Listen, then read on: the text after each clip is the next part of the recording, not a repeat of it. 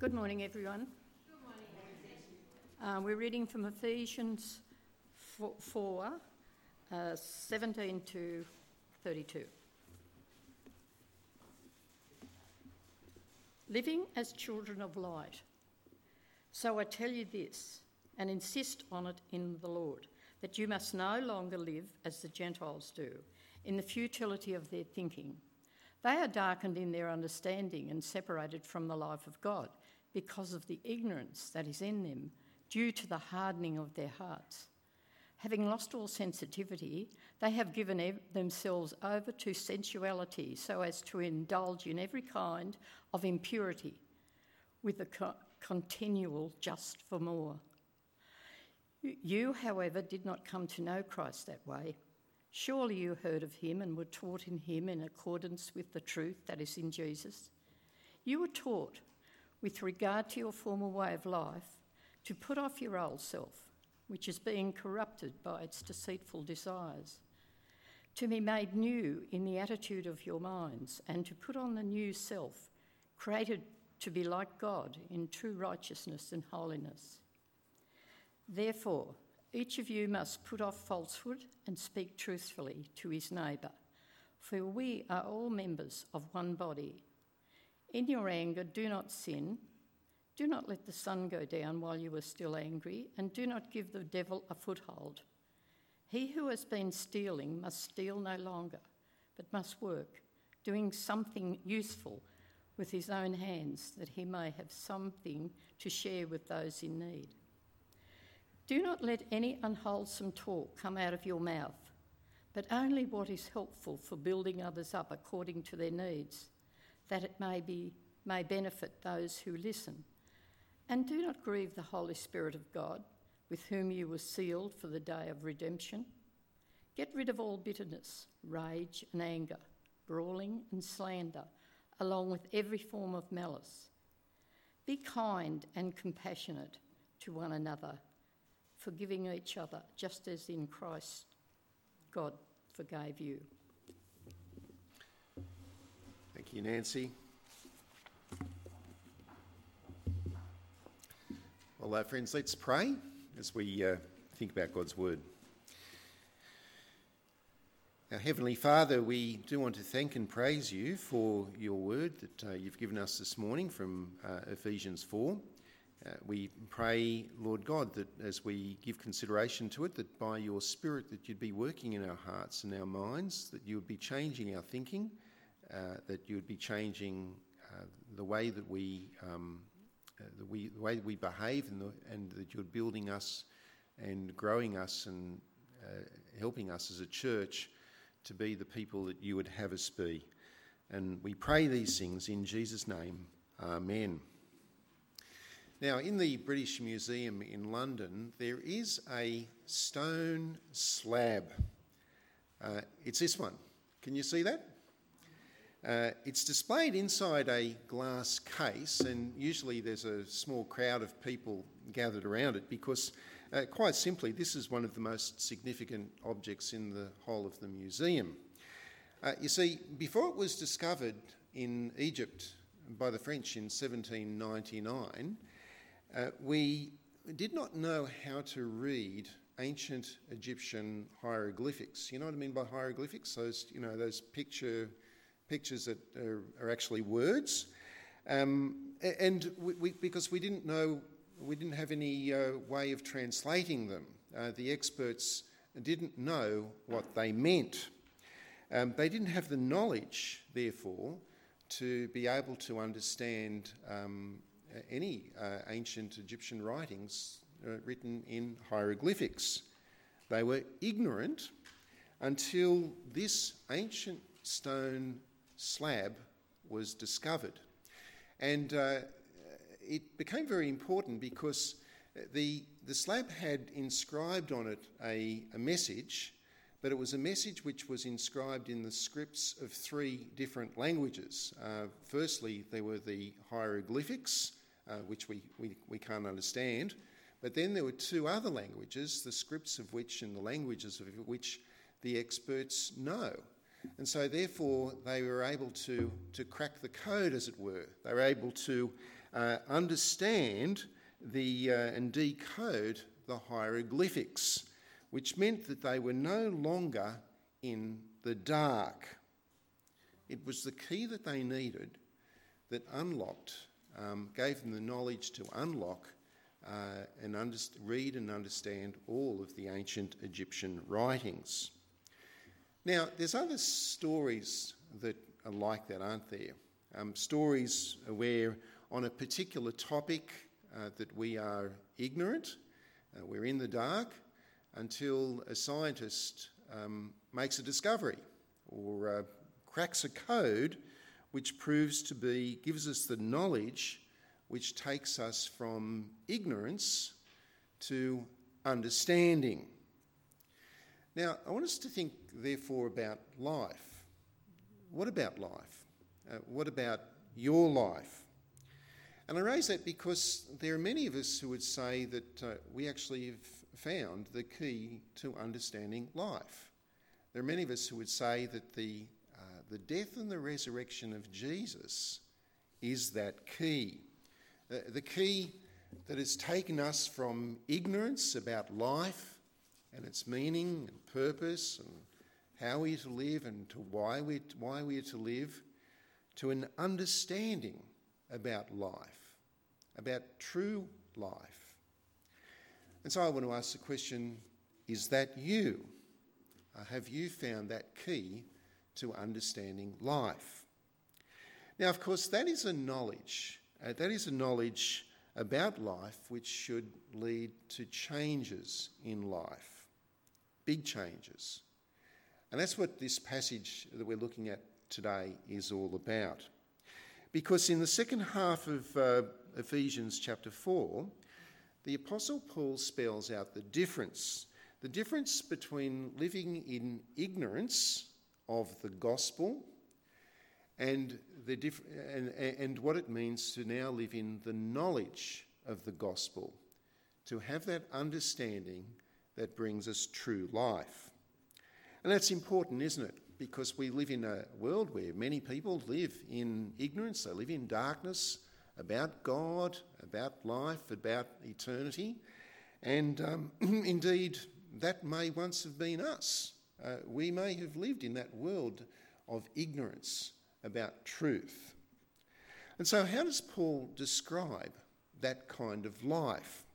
Well, can I get you to open your Bibles at Ephesians 4, and we're going to have a look at verses 17 to 19, where, speaking to the Ephesian church, Paul says, "So I tell you this and insist on it in the Lord, that you must no longer live as the Gentiles do, in the futility of their thinking. They are darkened in their understanding, and they are separated from the life of God because of the ignorance that is in them due to the hardening of their hearts. And having lost all sensitivity, they have given themselves over to sensuality, so as to indulge in every kind of impurity with a continual lust for more." Now, that's a bleak description, isn't it? And of course, not every non-Christian is a person who indulges in every kind of impurity, but it's actually an appropriate description. It is a right description. It is a true description of the human condition when we are in ignorance. And it starts, although Paul kind of puts this in reverse order, he looks at the results and goes through to the origins. But if we look at the origin of that in verse 8, the origin of this ignorance and this lifestyle is it starts with the hardening of the heart. You see that? In verse 18. Now, the Greek word that's used for hardening here is an interesting word. It's the word porous, and it originally meant to apply to a marble stone, but it came to be used in medicine in the ancient world to describe a callus. You know, a callus, it's where the skin becomes really hardened and thickened and becomes insensitive. It also came to be used in respect to a bony formation on joints, which actually make movement difficult. And when used of sight, it describes blindness. And this is actually what sin is, isn't it? Because when we want to live our life our way rather than living God's way, our hearts are hard, are calloused and inflexible to God. We shut God out of our thinking. We don't consider the knowledge of God actually worth having.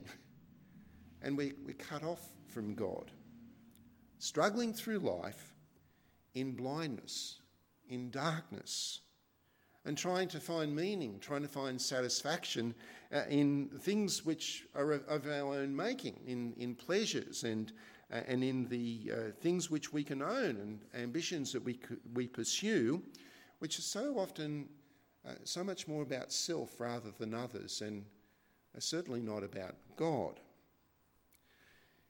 In Ephesians, and to the Ephesians and to us, Paul says in verse 17 that we must no longer live like that.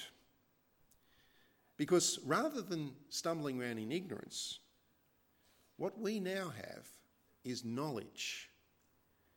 Check out verse 20.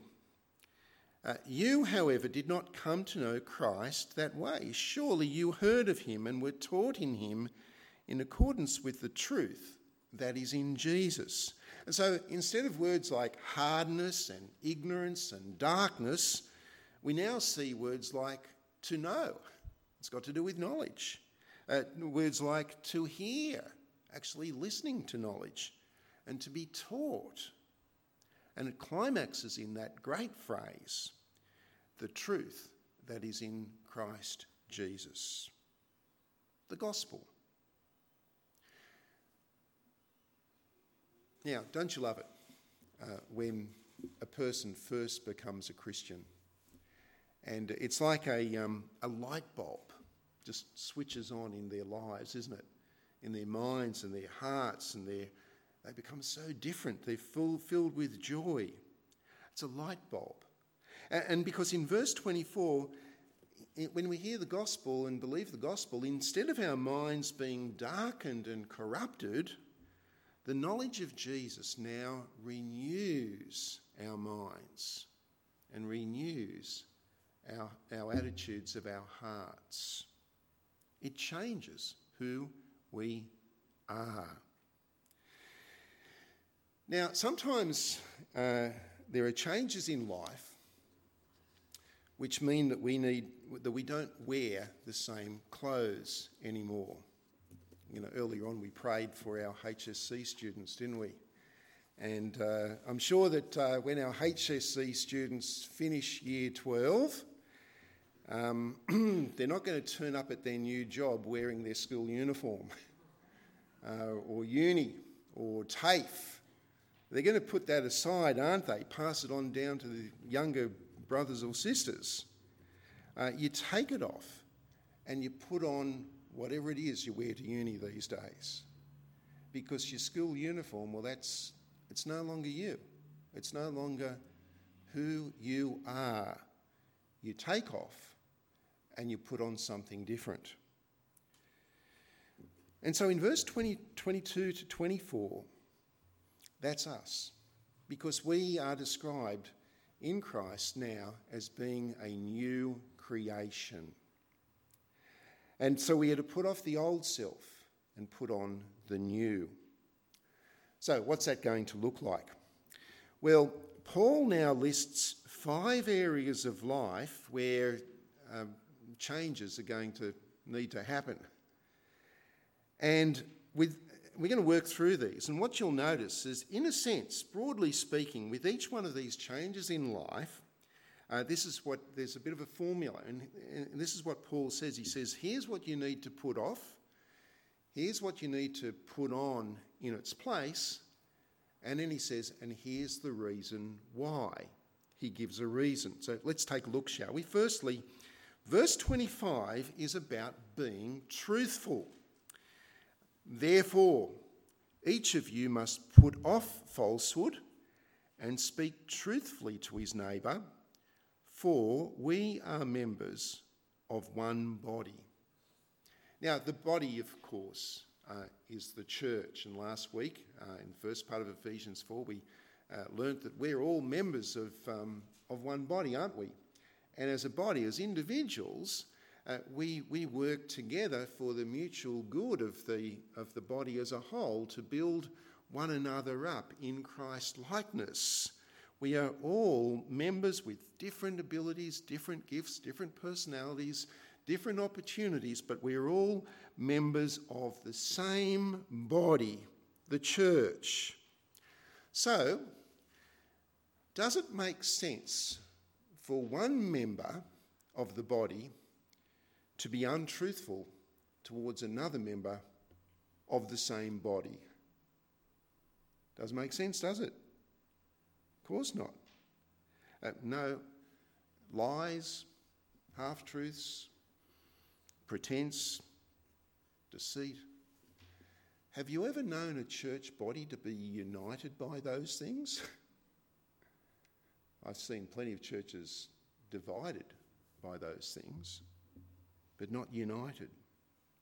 Put off falsehood, says Paul, put on truthfulness, because we are now one body.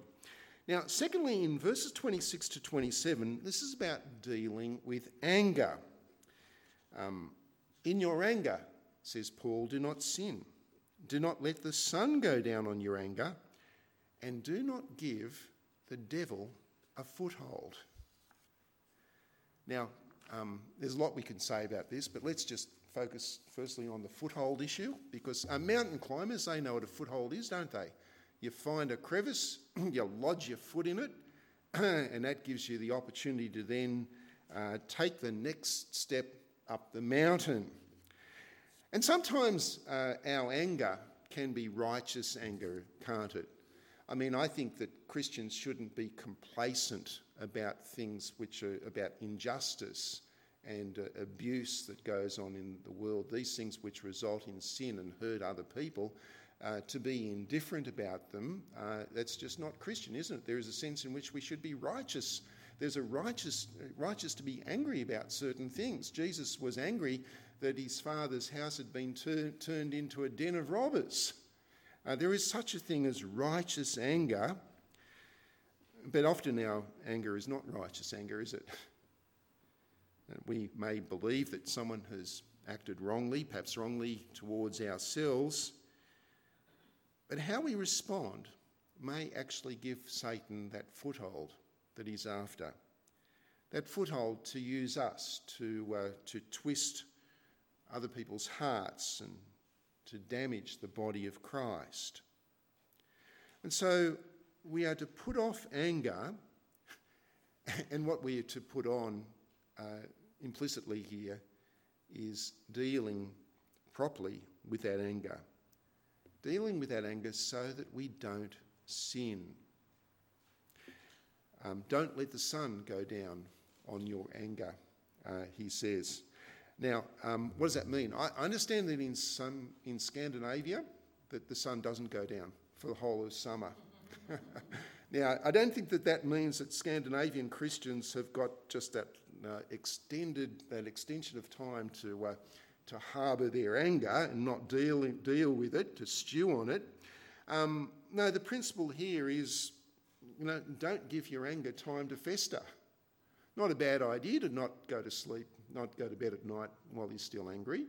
But the overall concept here is don't give your anger time to fester. Deal with the issue. And I found a good way of handling my anger is firstly to go and take a look in the mirror and see if I'm actually the problem. And if that doesn't fix it, try to go and have a loving chat with the person who you think has done wrong. But also bear in mind that when we do that, that we are to speak the truth, yes, but to speak the truth in love. Speak the truth in love. Sometimes we can be pretty big on hitting the person pretty hard with the truth of their wrongdoing, but a little bit small on the love side of things in terms of how we do that.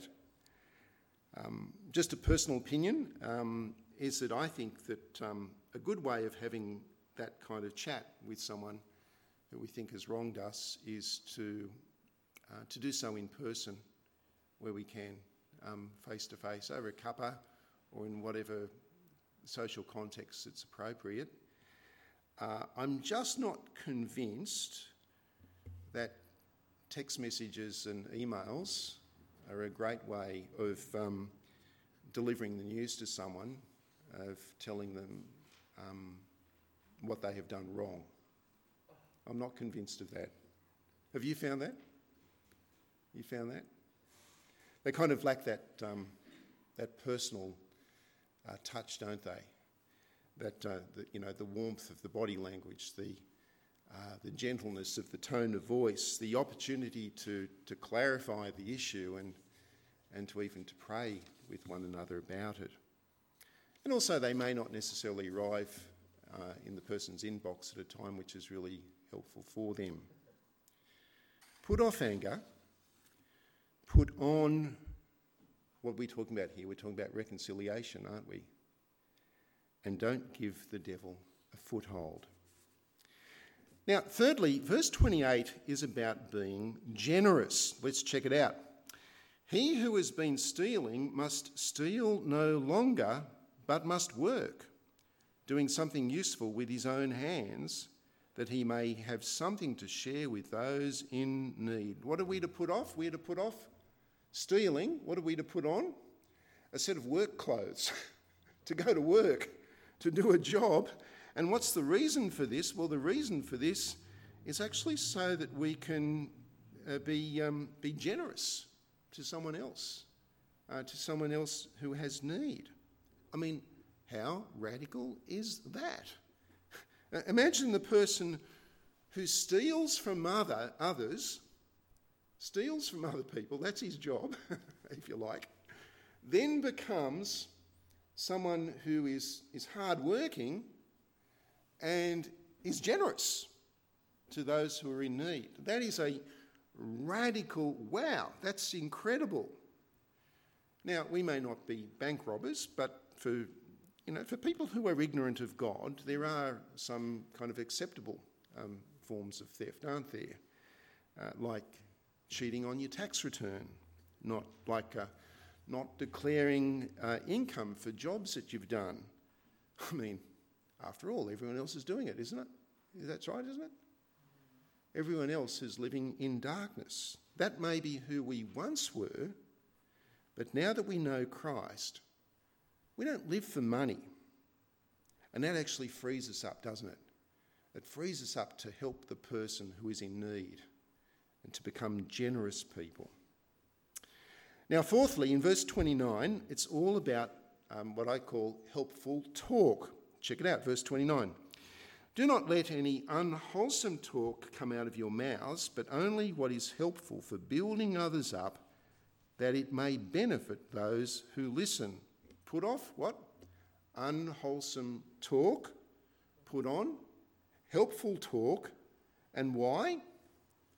Well, to bless the person who we're talking to. Now, the word for unwholesome here, I think, is a really interesting word. In the Greek, the original means rotten fruit. That's fitting, isn't it? Rotten fruit. That's not something that you eat and digest.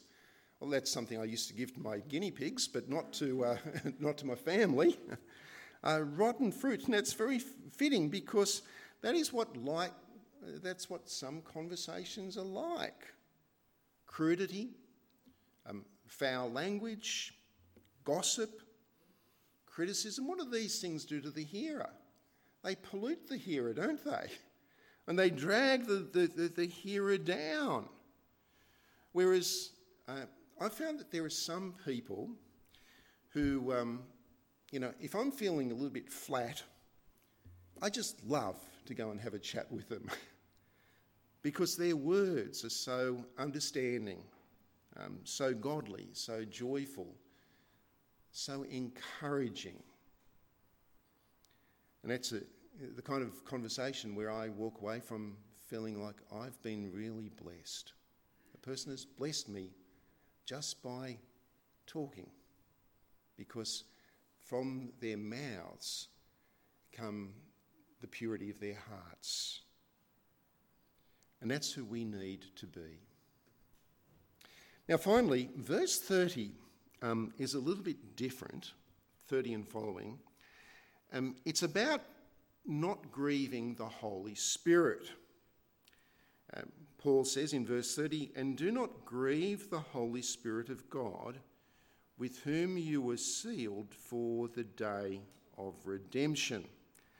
So it's a bit different because in what follows here, it doesn't follow the pattern of the other issues that he's raised.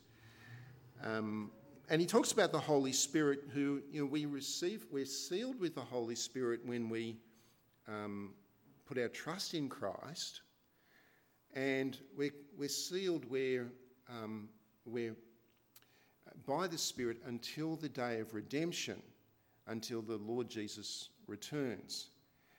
And so the Spirit is with us. The Spirit is in us.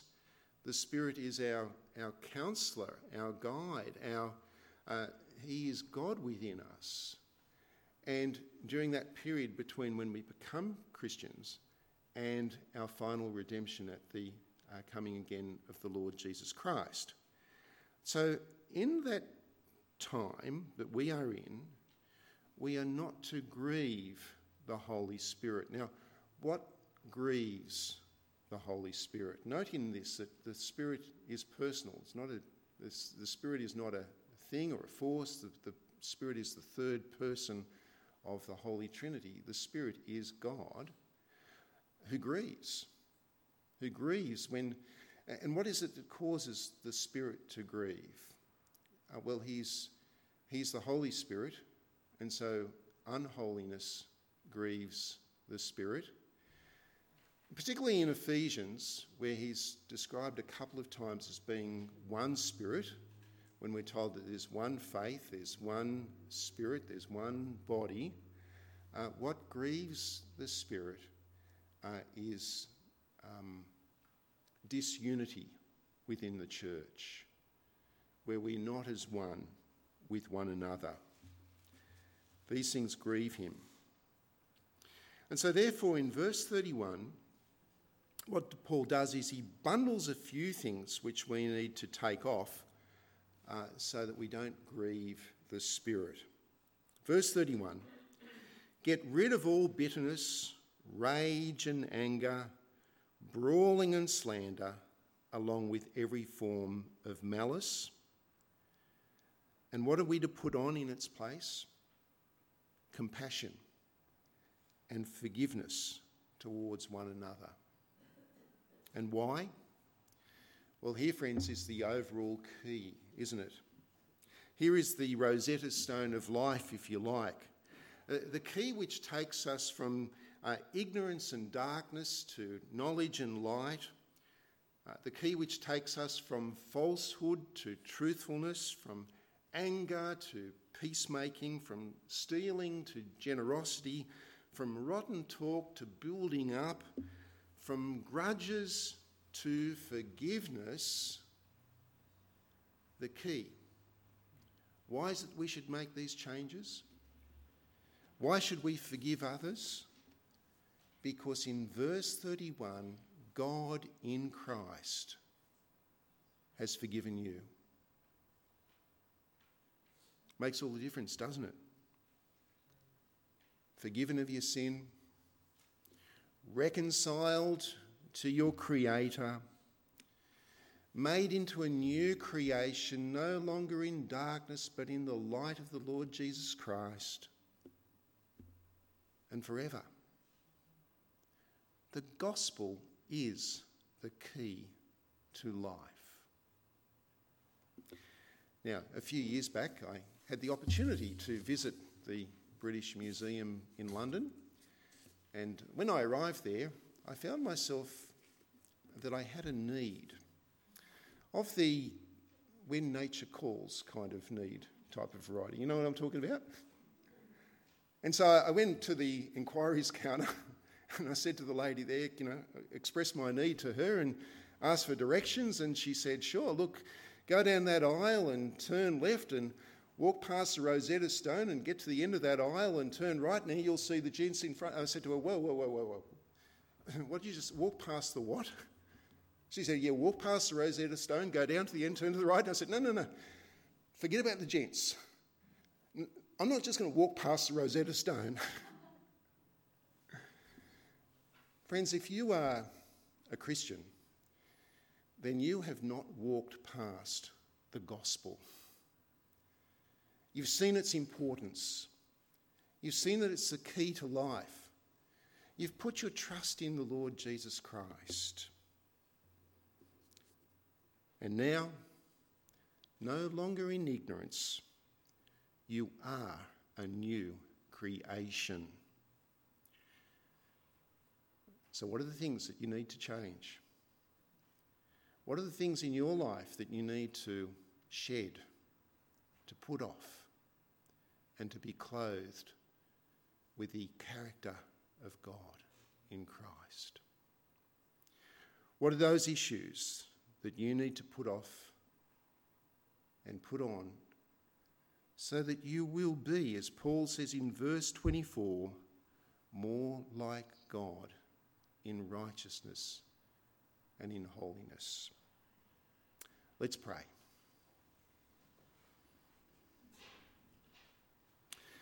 Father, we thank you for this incredible light that you've given us that is the key to understanding life and eternity and reality.